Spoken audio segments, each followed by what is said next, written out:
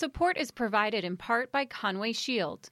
Those who answer the call and risk it all for the safety and well-being of others deserve someone willing to give their all in return.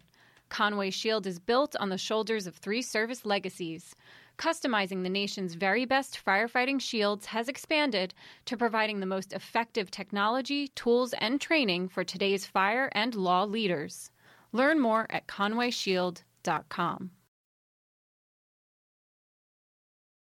17 people were killed, including 8 children, when one of New York City's deadliest fires occurred in a Bronx high-rise apartment on the morning of January 9th, 2022.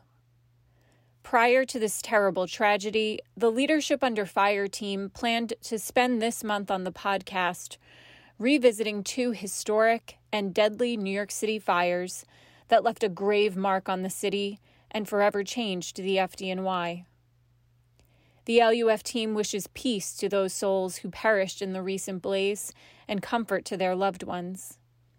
We commend the brave members of the FDNY who answered the call to save those in peril.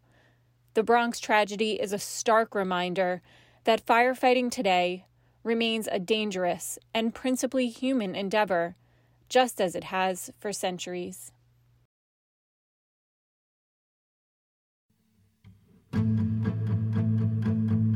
"2022 marks the 110th anniversary of the Equitable Building fire in New York City. On January 9th, 1912, the Equitable Life Assurance Building, located in Manhattan's financial district, caught fire after a match was carelessly thrown into a trash can. Within minutes, almost the entire building was engulfed in fire. Outside, the wind was howling at nearly 40 miles per hour, with gusts up to almost 70 miles per hour, making the already below freezing temperatures even colder. At the time, no other private business building housed a similar magnitude of monetary interests under its roof. Considered by some as the world's first skyscraper, the building at 120 Broadway was completed in 1870. The tragic deaths and enormous property losses sustained at this disaster contributed to lasting changes to FDNY policies and procedures.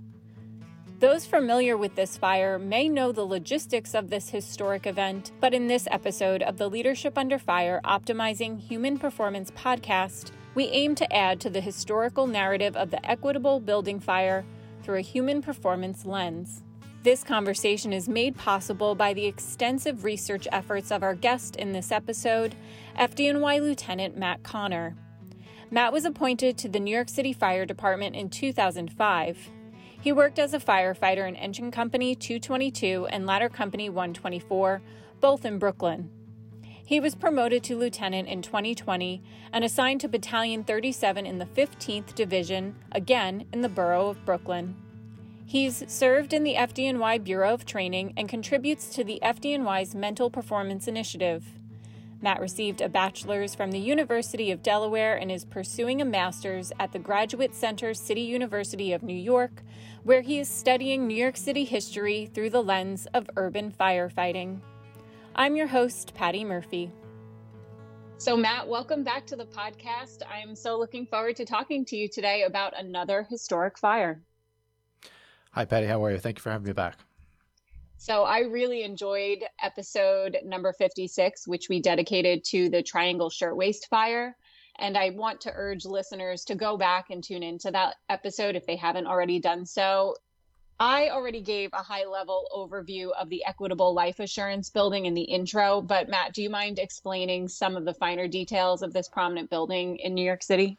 Sure. I think if we look at the Equitable Building in terms of the neighborhood in which it's situated, we have to remember that it is really the epicenter of the financial district in Lower Manhattan. Mm-hmm. And if we look at Lower Manhattan now, it was obviously less of a vertical landscape, although that was changing at the time of this fire. So the original building was constructed in 1870 and was considered by some the first true skyscraper at a height of about 10 stories. You know, this had changed by the time of this fire. Now we have buildings surrounding this building that are upwards of 40 stories. So this is a continuation of the theme that we discussed in our last conversation about the Triangle Shirtwaist Factory fire, where the utilization of structural steel and the advances in elevator technology facilitated skyward development in Lower Manhattan. In terms of the finance industry, people think of the term Wall Street, and this particular building wasn't situated on Wall Street itself, but just blocks away. And it was very much the epicenter of finance in that area. This predates what we know now as the Federal Reserve Building, which is just a couple of blocks away. And it's worth noting that in the Equitable Trust Building, there was actually holdings of up to $6 billion in the money of the day. There was a series of vaults and safes that were on the premises there. So we're just this building was situated at the hub of financial activity in Lower Manhattan. Wow, thanks for painting a picture of the neighborhood and the assets that were stored in this building. Obviously, this was a very prominent neighborhood in New York at the time, and all of the above, everything that you mentioned, influenced human behavior and added pressure at this fire. Additionally, there was a veritable blizzard in New York City on the morning of January 12th, 1912. Can you describe the weather conditions that day? And this will come up more as we discuss fireground operations. Sure, Patty.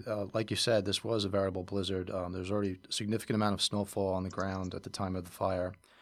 The fire was basically started at about 5 a.m.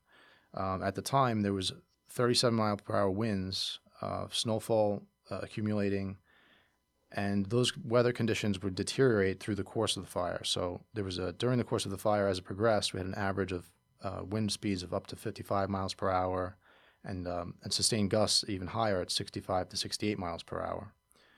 The temperatures ranged when the fire started to about 35 degrees and dropped through the course of the fire down below 20 degrees Fahrenheit into the teens. So this was a really challenging, very cold morning that really impeded operations in several ways.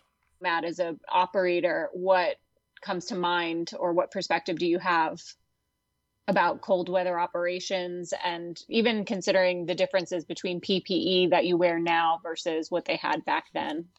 So, Patty, one of the challenges with that type of weather, in terms of from an operator's perspective, was the extreme cold and wind. Just in terms of personal protective equipment or clothing alone, this provoked a challenge to the firefighters that responded. At the time, the protective equipment is nothing like we wear today. It was as simple as organic materials like cotton clothes and heavy wool coats. The Industrial Revolution was affecting the available materials, and there were in some places in the country that were starting to manufacture rubber turnout coats that would be worn over those organic materials. It's unclear if any of that was available to the firefighters of the day. It's unlikely based on some of the pictures that we have, the photographic evidence. More than likely, some of the turnout gear was potentially leather overcoats over those wool heavy coats that were worn underneath. And sort of the industrialized synthetics that became part of our personal protective equipment ensemble were likely added to the department later on. You mentioned the photos. I would highly recommend that listeners Google photos of this fire because they're incredible when you see all of the ice on the building and the weather conditions on the day of this fire.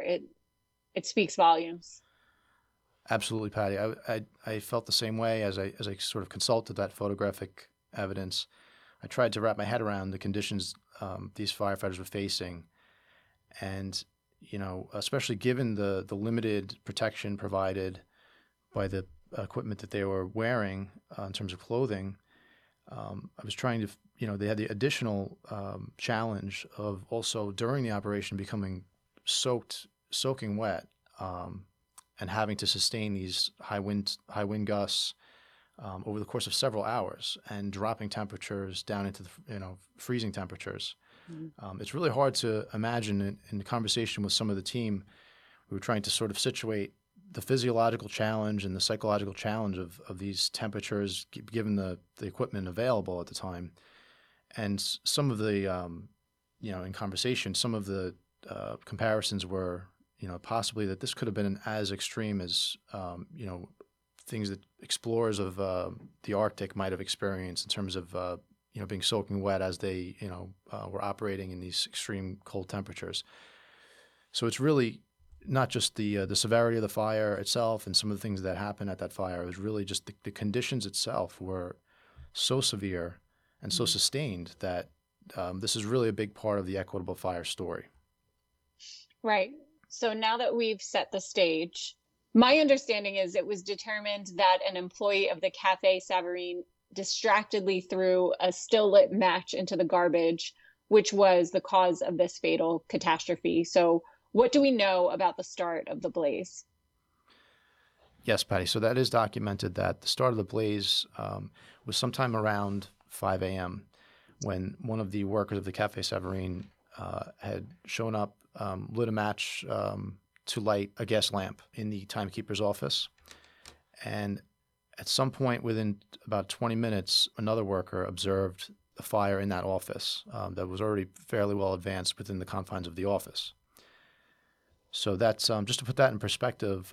This is also a parallel with the last fire that I spoke to you about, the Triangle Shirtwaist Factory fire, which was ultimately killed 146 people. Was also started by a carelessly discarded cigar or cigarette. And some of the statistics we have available of the day, just to put this in perspective, in 1911 there were 13,868 fires, the number one cause of which were discarded matches. There were 1,366 cases that were documented, discarded matches starting those fires. Another 1,000 were attributed to cigarettes, and another 400 were attributed to unattended candles. So unattended open flame, then as now, is a major cause of accidental fires. You can tell just by those statistics that it's a high level of fire duty, and when we consider the size of the city at the time, it puts it in perspective the amount of work the fire department was doing at the time. Is there anything else you want to add about the start of this fire before we get into the FDNY's response and operations? Yes, actually, one aspect of the start of the fire that affected the severity of the fire was that there was a slight delay in reporting the fire, and this is because when the fire was initially discovered and had probably been burning for several minutes unnoticed, there was an initial effort to extinguish the fire by the employees of the cafe who had discovered it. There was a standpipe system in the building, and as part of that system, there was a 100-foot lead length of hose attached to that standpipe.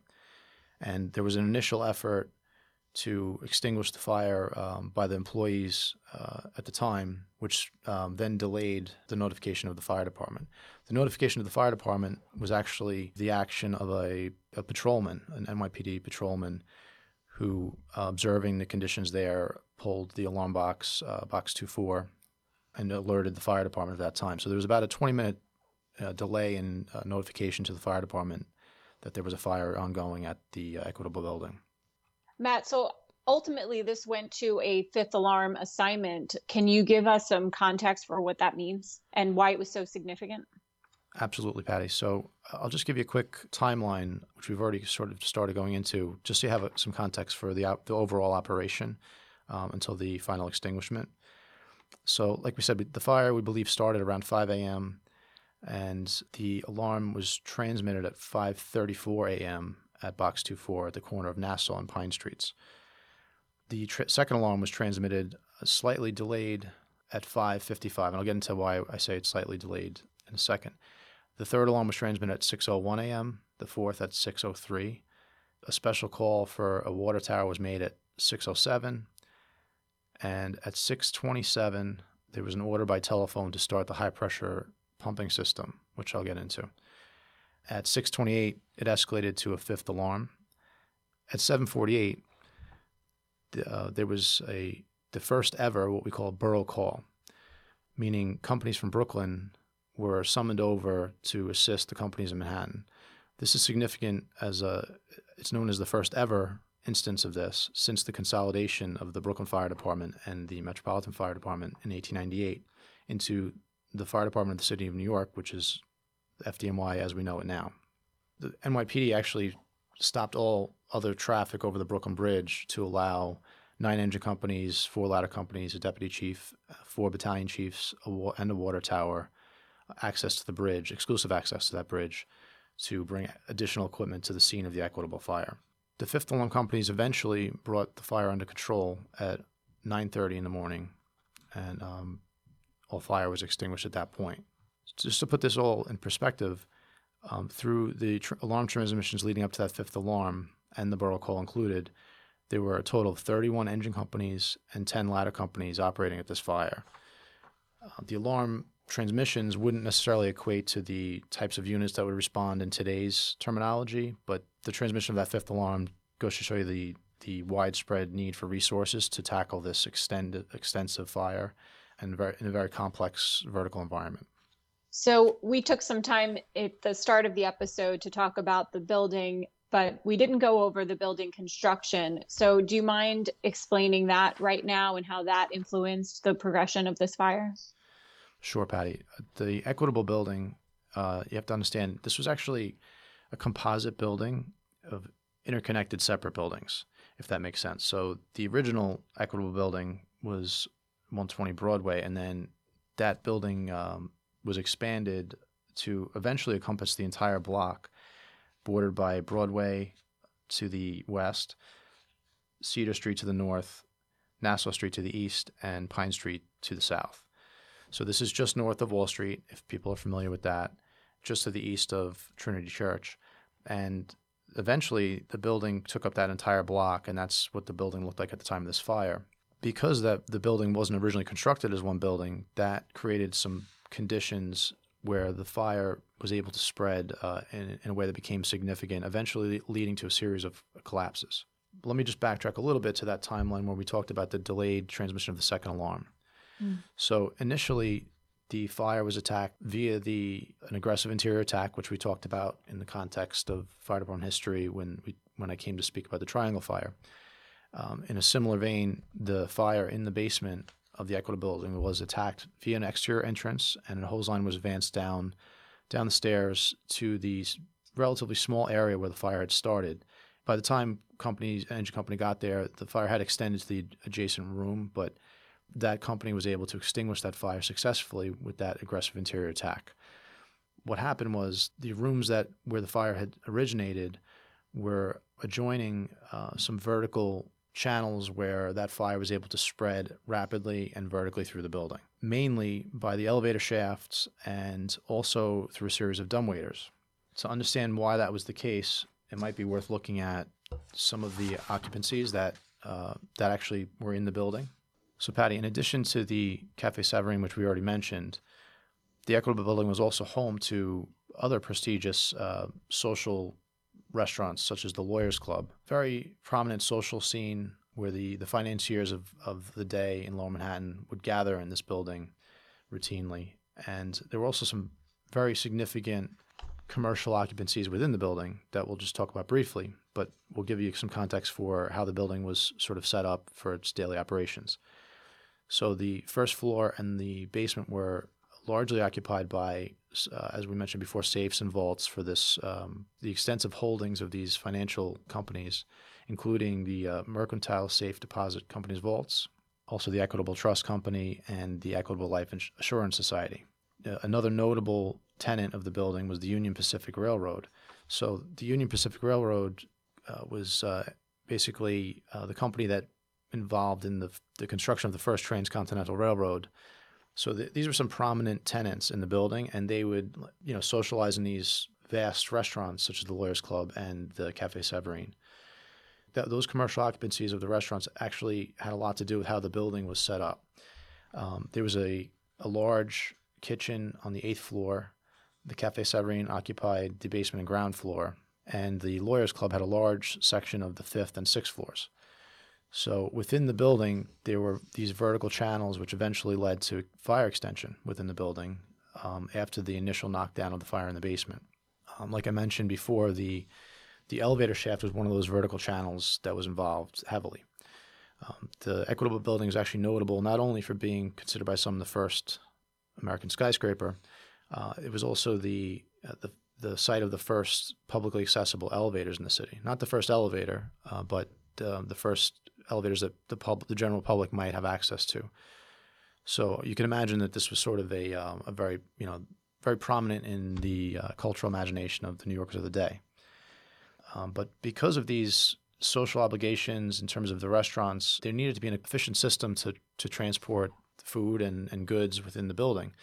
So in addition to this notable elevator system, there were also a series of dumbwaiters, which are basically small pulley-type systems within a building that could move food for the restaurant or goods within those occupancies vertically through a channel in the building. What happened was the fire actually exposed these vertical channels, and it became essentially a flue. So there was rapid fire extension through the elevator shaft and through these dumbwaiter shafts that extended vertically through the building, eventually exposing the top floor of the building and creating an extensive fire condition at the top floor and exposing the roof. And I mention this not only because we have to understand how the fire developed, but also in similar fashion to the Ash building with the Triangle Fire, these buildings were being publicly touted as fireproof, which is a little bit of a confusing term and a little bit misleading. So even though things like the exterior walls were composed of masonry, non-combustible material, there were aspects of the building that were very flammable, and also aspects of the building that facilitated fire spread, such as these vertical voids, is what we'd call them. Basically, I mentioned the top floor. The fire was sort of undiscovered initially at the top floor because of the discovered fire on the lower levels. So the initial attention was given to that lower level fire in the basement, and there was a delay in discovering that vertical extension. This is why I mentioned the second alarm being slightly delayed. Once it was identified, it was addressed through that progression of alarms to tackle this rapidly expanding fire dynamic in the building. So this was obviously a very busy building, lots of things going on inside, and there were 6 casualties at this fire, including a line of duty death. So can you describe the life hazard? Sure, Patty. Let's begin by focusing on 3 of the fatalities who were actually cafe workers, and this is directly related to my discussion of the fire progression and vertical extension. So what happened when the fire was progressing in the basement, 3 of the cafe workers had tried to escape the area, and because their exit was cut off to the stairs that they had traveled down to their work area, they resorted to using the elevator as an effort to escape the basement. The workers ended up, for reasons unknown to us, they tried to escape most likely to the roof area. They ended up on the top floor trying to get out onto the roof, and they accessed that area via the elevator because they had no access to that staircase. This was the beginning of a dramatic rescue attempt. Unfortunately, it ended in the fatalities of all 3 workers.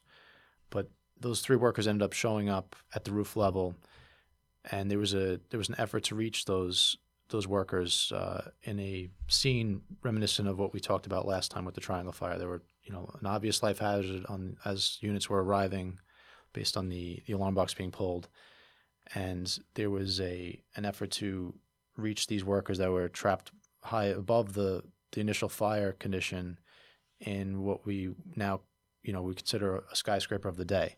So this is directly related to the challenge we talked about last time we met about the danger of people being trapped above the fire in these types of buildings.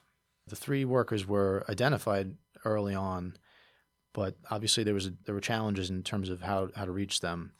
There was actually only one interior stairwell to this building, even though the building was so vast at this point. It's hard to imagine, but there was actually only one accessible stairwell in the building. And due to the fire condition and the smoke condition in the building, there were efforts initially to reach those trapped workers from the exterior. There was actually an effort launched from one of the adjoining buildings to use what's called a Lyle gun, which is basically a rifle with a spool of rope attached to the projectile. It was a safety line that was shot over to their position for them to be able to try to traverse to the point of the rescue operation. So if you can imagine what this looked like, this is a rope being shot across from one one skyscraper of the day to another as a lifeline to these trapped workers. Very daunting conditions. The first lifeline that was extended to them actually burned through from fire that had now advanced to the point where it was exposing those upper floors and burned through the rope. As the second rope was deployed, unfortunately, one worker fell to his death, and it's believed the other two then decided to jump to their deaths. The position they were in became untenable. Simultaneous efforts included the use of scaling ladders. We discussed scaling ladders briefly in the discussion of the Triangle Fire, but basically, for those who didn't listen to that episode, scaling ladders are a portable ladder that's extended from below a fire area out a window, and then it has a hook on the end of it, and that's hooked onto the window ledge above it, and a firefighter would then, climb on that very narrow ladder outside the structure to access that area from below. Obviously, this would only be used if there was no other way to get to that area. So these were workers that were trapped by a fire condition that there was no other way to access them, and this was another means that was attempted. There was actually a firefighter recognized for his valor by attempting that rescue, later that year, even though the attempt was unsuccessful. So it goes to show you how dangerous that maneuver is, that it was still recognized as an act of bravery, even though there was a loss of life in that case. The Lyle gun and the scaling ladders, just so we understand the life hazard, at the onset we had visible life hazard presenting as the companies were arriving on scene. So, Patty, in addition to the trapped members from the cafe who were, those valiant attempts to rescue them on the top floor and roof line of the building, there was also another very important, notable rescue that was made during the early stages of the fire. So we talked before about how the fire conditions had influenced human behavior. So one of the lessons here is that the life hazard is a fluid thing that can change during the course of an operation. So even though the initial life hazard were those workers who tried to escape the basement, there was another aspect to that in the sense that when the fire was discovered by others in the city, there was a notification made to the president of the Mercantile Deposit Company, Mr. William Giblin. We mentioned before, the vast amounts of securities and stocks and finances that were stored in this building in these vast safes and vaults. So when he was notified of the fire, Mr. Giblin literally dashed down from about 30 blocks away from Midtown with his assistant, and they went to retrieve important documents from the company's offices in the building while it was on fire. So in addition to the known life hazards, when the fire department showed up, we had this addition of these two men who took it upon themselves to try to secure these documents that were of such importance that they put themselves in harm's way. And that's something that happens at fires that operators need to be aware of, that life hazard is fluid to an extent. And unfortunately, what happened with these two men is that while they were trying to access these documents in the basement, there was a heavy safe that, now the fire's progressing, so there was a heavy safe from the first floor that fell. That safe falling, this was like a small collapse that was a precursor to larger collapses to follow, that because of that collapse, there was fire spread into the basement area after the initial fire had been knocked down.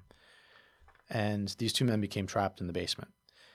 Eventually, they found their way to a window because their exit had been cut off, and they were showing up at a basement window that was secured by iron bars, which you can imagine this was a secured building because of all the financial holdings within it, especially at the first floor and basement level. So one of the most important things about this operation was this attempt to rescue these men. There was a gentleman named Seneca Lark. He was Native American, and he was also formerly an iron worker before he joined the fire department. And he volunteered to address this life hazard under very harsh conditions, which we already discussed. We talked about the weather conditions and the freezing weather. And it puts this equitable fire in the context of the fire department's available technologies and capabilities, in the sense that at the time there were no advanced tools for cutting available. Mm-hmm. So Fireman Lark had a hacksaw and was able to saw through these bars to reach these two trapped men, with fire impinging on their area of refuge, and also enduring these harsh wind conditions and freezing temperatures, and at this point, the strain of operating under these conditions, and at this point, exterior hose lines being operated. So there was a lot of commotion going on, and Fireman Lark was actually awarded the highest honors later that year, the Gordon Bennett Medal, for this daring rescue, and really the tenacity involved in it, because he was using his past background and his skill and understanding the tools at hand and their ability to overcome an obstacle under extreme duress. But it was a successful rescue of these two men who ended up in this building after the fire had started. Mm-hmm. Patty, in addition to the life hazard that was identified in the basement of the Equitable building, there were additional reports that were evolving during this fire that was rapidly extending vertically. Reports of workers that were in the building overnight and were possibly sleeping in the vicinity of the fourth floor. Upon the transmission of the borough call, which brought units in from Brooklyn, now Chief of Department, Chief John Kenlin, who had replaced Chief Edward Croker, who was the Chief of Department, if you remember, during the Triangle Shirtwaist Fire. He's now on scene at this point at the report of these people trapped, and he's taking over control of the fire from the exterior in terms of leading the deployment of resources. And at this point, there's a Deputy Chief Binns who volunteers to climb to the fourth floor via an aerial ladder, and there were 14 other volunteers at this point that wanted to follow him and search for these trapped people. Among Chief Binns' volunteers was Chief William Walsh.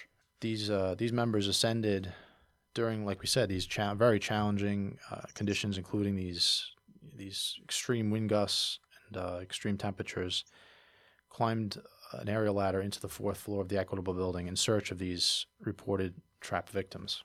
What happened next led to, unfortunately, the final 3 fatalities at the Equitable fire, including the line of duty death of Battalion Chief in the 2nd Battalion, Chief William Walsh. As the members entered the now harsh conditions of the interior of the building, which included heavy smoke condition and vertically extending fire, the search was conducted, and upon not finding any victims on the fourth floor, that search party was now descending the interior stairs down to the 3rd floor to continue their search for those reported trapped workers. At this point, there was a massive collapse that occurred, which was actually one of 3 separate collapses in different areas of the building that occurred over the course of the fire. But this one was the most significant in that it was the largest collapse, and as I mentioned, it resulted in the fatalities of 2 workers, John Campion and Frank J. Needler, and also, the line of duty death, unfortunately, of Battalion Chief William Walsh. So those workers were found underneath the rubble well after the fire was put out, and Chief Walsh wasn't located until 4 days after the fire. Unfortunately, his remains were found frozen underneath rubble that included the roof. Another important point to note in the collapse that ends up taking these 3 lives is that, in addition to the weight of the flooring, what precipitated the collapse downward was most likely the roof construction. And when we talk about fireproof construction, one of the things that's a little confusing is people assume that the materials are necessarily safer under fire conditions. What the term really means is that those materials themselves are not combustible, but some of the roof material, tile and also steel, there's weight involved in those. And when the supports that hold those structures up, when those come down, that creates a complication in terms of how the building can be susceptible to collapse. So this is somewhat ironic because in the case of this quote-unquote fireproof Equitable building, fireproof materials that were used for the roof and the flooring ended up really contributing to the deadliness of the fire in terms of its collapse potential. Okay, so we've covered the interior operations so far. What was happening with exterior operations? So, Patty, once this catastrophic collapse occurs, which took those 3 lives, at this point, under Chief Kenlin's leadership, all of the interior operations, the search and rescue, and the extinguishment from the interior, those things are transitioned to the exterior of the building. I'll make a couple quick points here in terms of it's really in terms of high-rise firefighting. So one aspect of this has to do with the water supply, which some of this stuff does tie in very closely with the time period of the Triangle Shirtwaist Fire the year before, and some of the available technology at that time. So one of the really interesting aspects to this, especially with regard to the exterior operations, is the use of the high pressure pumping system. Mm-hmm. For those that that are unfamiliar and possibly haven't listened to our other conversation, the high pressure system was a series of separate hydrants that were constructed, separate water mains with separate hydrants. They were specifically utilized to support high-rise firefighting. So these hydrants had the capability of providing approximately 125 to 150 psi pounds per square inch of water pressure at the hydrant. So engine companies could connect these hydrants directly to standpipe systems to provide adequate volume of water at adequate pressures to pressurize that water and get a firefighting hose line in place at upper floors of these buildings. So this system was in place at the time of the Equitable Fire as well. And one of the challenges that happened at that fire was that the nearest high-pressure hydrant was more than 800 feet away from the initial fire area. As the fire attack transitioned from an interior operation to an exterior operation, there was more of an opportunity to utilize the high-pressure system. And it was used in two ways I'll discuss briefly. So one important way that this was used to supply the standpipe systems of adjoining buildings from which exterior hose lines could be directed from those buildings across the street from the Equitable building. Because of the high winds involved, the hose lines from the steam pumpers that were horse-drawn steam pumpers that were brought in front of the building, they were ineffective from the street level. The way that this was overcome or augmented was that hose lines were used from adjoining structures that had standpipe systems, and then the distance at which the hose lines needed to be operated were cut down. So they were operated at the same height from the adjoining building to put water on the fire from the exterior. Another really interesting way the high-pressure system was used was in the instance of two particular hydrants on Nassau Street. The high-pressure system was actually used to divert water from that system and was connected directly into the hydrants from the parallel system of hydrants. And water was pumped as high as 250 psi into this parallel hydrant system. So this might be a little confusing to some, but if you can basically picture two pipes in the street that were essentially running side by side, the high-pressure system obviously had higher pressure water in it, and the municipal water supply was used for things like firefighting and also household water and things like that. So the purpose of the high-pressure system was to ensure the availability of water at all times for the purposes of firefighting in these large commercial districts. So this was Lower Manhattan and also in areas of downtown Brooklyn. But that diversion of water from the high-pressure system into the other system of fire hydrants was the first time that I've seen that discussed. So I thought that was very notable about this fire, that level of innovation was employed by the engine companies on the scene. Mm. And this is something that has relevance even today at large commercial fires in New York City.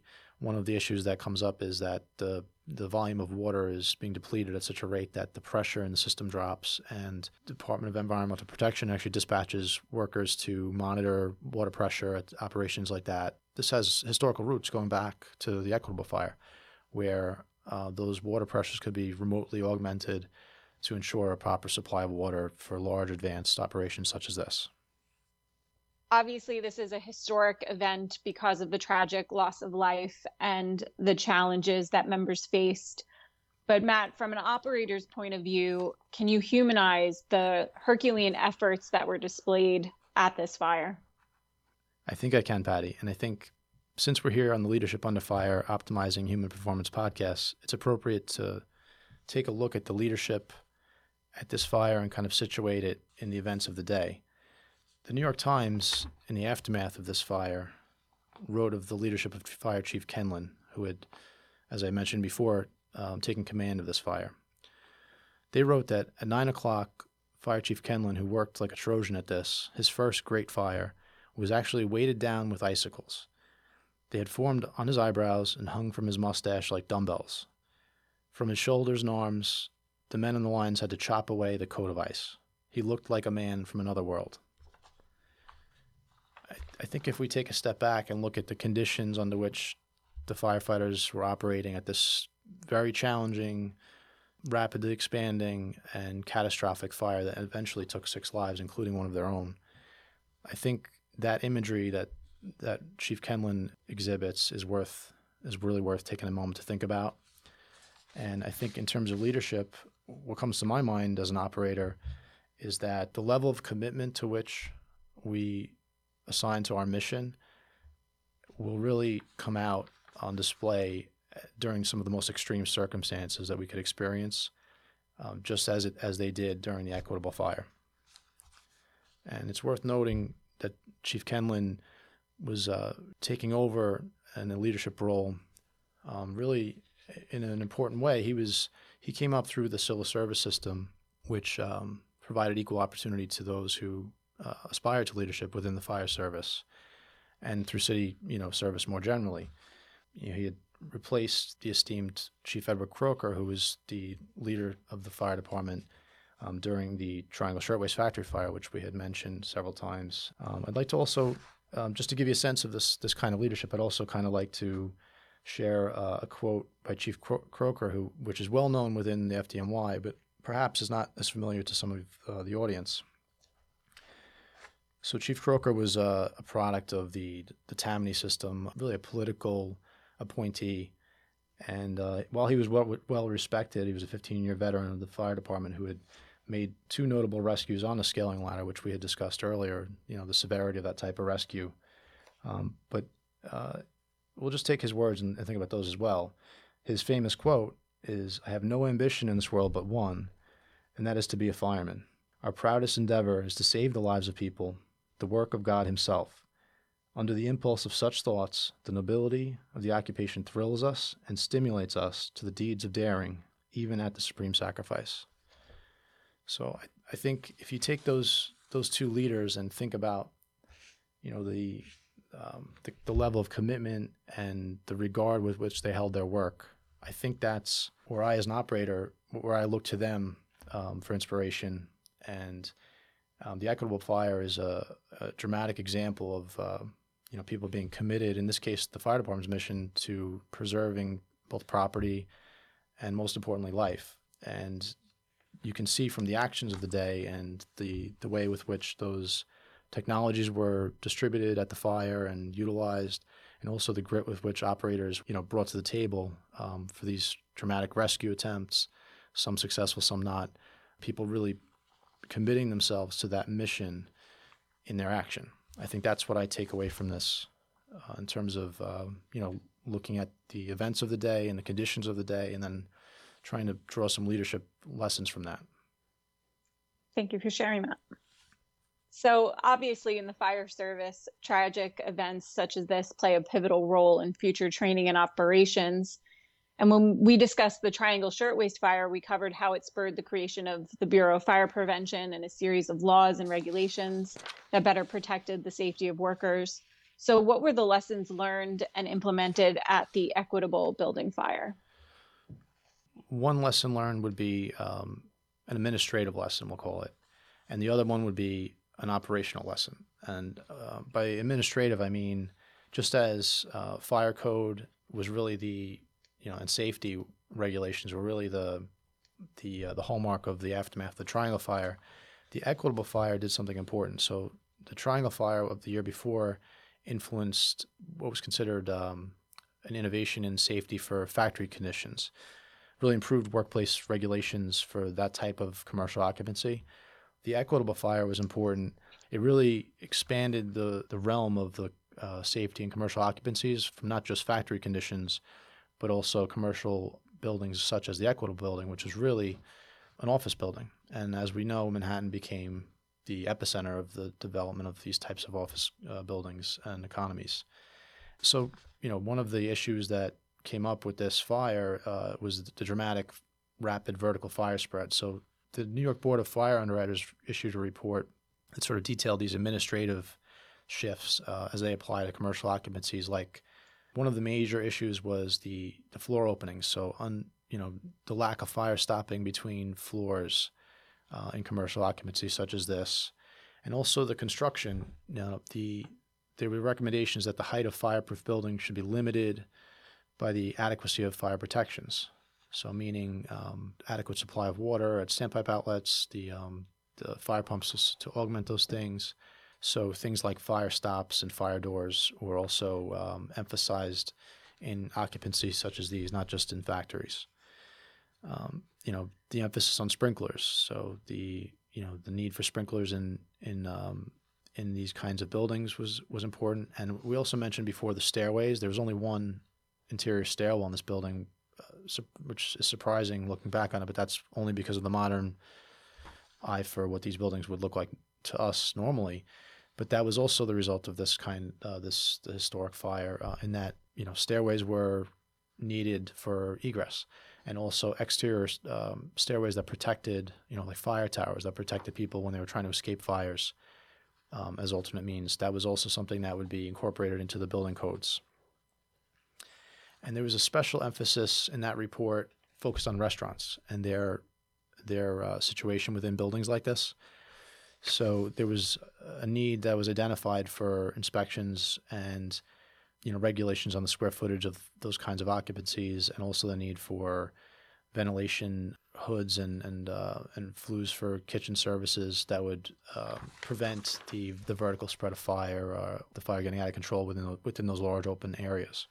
So there were a lot of administrative aspects to this fire in terms of lessons learned that were applied really in tandem with the lessons learned of the Triangle Fire. We talked a little bit about the shift in leadership from Chief Croker to Chief Kenlin. And one of the things that's really notable about this fire and important to talk about is just as Chief Croker is identified as having no other ambition than being a fireman, he had ended up being slightly more ambitious later in life in terms of shifting his mission to fire prevention in the private sector and creating a company that serviced that mission. The company still exists today. In terms of Chief Kenlin, I think it's important to notice that there was a dialectic within the fire department that shifted things back towards, as we always do, towards tactical proficiency, technological advancement, and a tactical skill level that will address life hazards. And in the case of Chief Kenlin, this culminated in his effort and support of formulating what's now known as a rescue company. In this case, the formulation of Rescue Company 1 in Manhattan. I'd like to talk a little bit about that. And the establishment of Rescue 1 is very much tied to this time period, but also to this fire itself in some ways. So, Patty, after the Equitable fire transpires and the fire department is looking at this in terms of lessons learned, Chief John Kenlin is of the mindset that there are some capability deficiencies in terms of available equipment that need to be addressed within the fire service. And one of the issues was the ability of the fire service to operate under extreme conditions in terms of the ability to breathe. And for example, cellars and subcellars in Manhattan, and also in hazardous materials environments such as ammonia storage facilities. And also there's a deficit in terms of some of the available cutting technologies, as we saw with the example of Seneca Lark's rescue in the basement at the Equitable fire. That was enacted through sheer will and adeptness at using that hacksaw to get through those bars. But there was a recognition institutionally that we needed to provide better availability of cutting technologies such as acetylene torches, and have those capability built into the apparatus and firefighter skill set that was deployed at fires like that.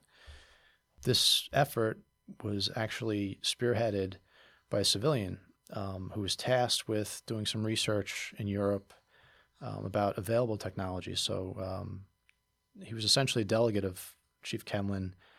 The man's name was Robert H. Mainzer, and he was actually a stockbroker, a successful stockbroker. And we talked before about the ties of this fire with the finance industry. Interestingly enough, one of the developments out of this fire is this effort to sort of staff and arm this newly formed rescue company, Rescue Company 1. And what Robert Mainzer does is he does a survey essentially of available technologies that are incorporated into the arsenal that's assembled to to create this newly formed company. And one of the firefighters who operated at the Equitable Fire becomes a charter member of Rescue Company 1. He was noted as participating in that effort to reach those cafe workers on the top floor via scaling ladder. So there are a lot of ties here to the Equitable Fire in terms of exemplifying the need for further technology and resources within the fire department. So one of the other interesting details about the Equitable Fire is, like we mentioned before, there was actually an attempt to deploy what was known as the Lyle gun, that projectile rope system, shot out towards the trapped workers. That Lyle gun actually becomes a symbol of Rescue 1, which was formulated in the aftermath of the Equitable Fire in 1915. So there are a lot of interesting connections between the institutional knowledge that went into the formulation of the rescue companies and also some of the tactical operations that occurred at the Equitable Fire that inform, if not influence, the creation of that company. Got it. Matt, the Equitable Fire resulted obviously in considerable property damage, and 6 lives were lost, one of those being that of an FDNY member. So does this tragic loss of life contribute to the historical legacy and importance of the Equitable Fire in any way? I think it does, Patty. And I think the fire is notable in that the loss of life, encompassing both civilian and a uniform member, is notable, especially in that the loss of uniform life was in the service of mission, which we talked about. The supreme sacrifice and deeds of daring that Croker talks about in that often repeated quote about him, and also the shift in terms of leadership towards that drive for tactical excellence that Kenlin exemplifies with his support of formulating Rescue 1 in the aftermath. I think those aspects make this fire very prominent in FDNY history and in some ways overlooked, because this time period interests me to a great deal because there's so much going on and there's so much transition going on at the same time. But I think it's really worth looking back on and kind of trying to see where those influences lie. And when we talk about supreme sacrifice and sort of honoring that sacrifice, something comes to mind in terms of our tradition, in terms of ceremony. So for those not familiar with the FDNY, we actually have our own Memorial Day that honors uniform members who have passed away in the past year. We do this every year, every October, and we honor those who have passed away in the line of duty, and also those that have those active duty members who have passed away for other reasons. And I think it ties in with the public sentiment at the time of both the Triangle Fire, which we talked about in our last conversation, and the Equitable Fire, which we talked about today. And the sentiment is one that is really an elevation of the firefighting profession to the level that's, I think, commensurate with Chief Croker's vision. And there was a public recognition and appreciation for the fire service in New York City that I think probably remained unparalleled until roughly a century later. But when I say this, I mean that there was another notable fire of this era that took the life of Chief Kruger. Chief Croker was actually present at this fire, and this was a fire, another commercial fire, where the chief was there was a collapse, and he fell into a basement that had become inundated with water that was accumulating through the course of the fire. He drowned in this basement, and during the remarks at his funeral, there was an effort that came out of his eulogy that there should be some sort of way to mark the sacrifice that these firefighters were making on behalf of their fellow New Yorkers.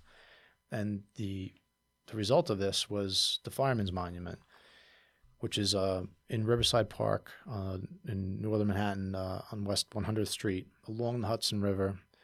And that's the gathering point for September 11th. There's a ceremony there in commemoration of the events of that day. And every year on Memorial Day, that's a gathering place. And it's really a place that was that came out of the civic appreciation. It was actually funded. The monument itself was funded through public subscription and advertised in the newspapers of the day. And this is all happening in the same time period that we're talking about. So the drive for funding this monument, this public sculpture, followed Chief Kruger's death in 1908 and parallels Chief Kruger's leadership of the fire department.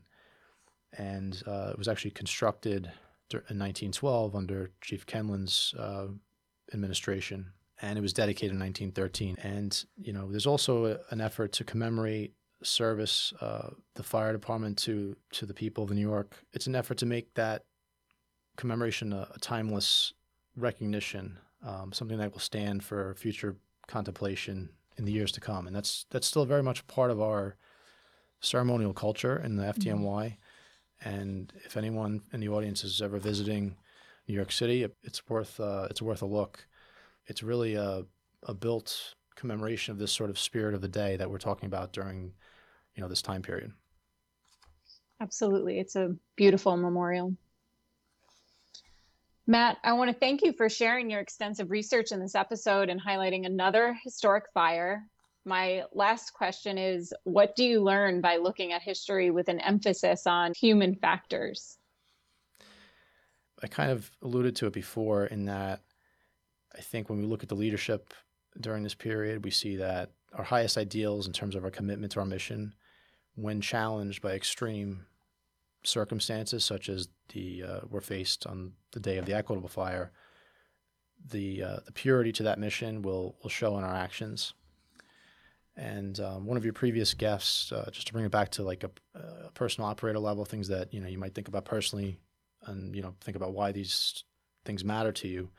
One of your past guests, Jonathan Fader, talks about remembering your why, and I think that's relevant when we look at not only the tactical excellence that was displayed at this fire, and also the resilient institutional resilience in incorporating some of the challenges that were faced that day in terms of progress within the fire department. I think if we remember our commitment to our mission and keep that at the center of our routines, as has been discussed on this podcast before, we'll have a better opportunity to exemplify that commitment when conditions really challenge us, just as was done during the Triangle Shirtwaist Factory fire, just as was done during the Equitable Fire under the most severe conditions. If we keep those things at the center of our work, I think we can have a better chance of really stepping up to the challenges of the day, whatever they may be, and wherever we may operate in whatever field. That's great. Thank you so much for being with me today and for sharing everything. I so appreciate it. Thanks for having me, Patty. I really appreciate the opportunity.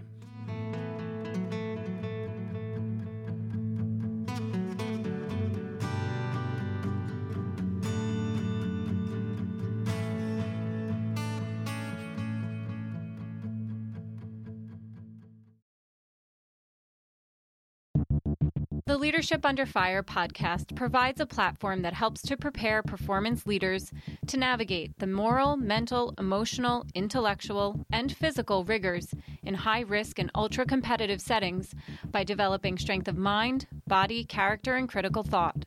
For more on this, visit leadership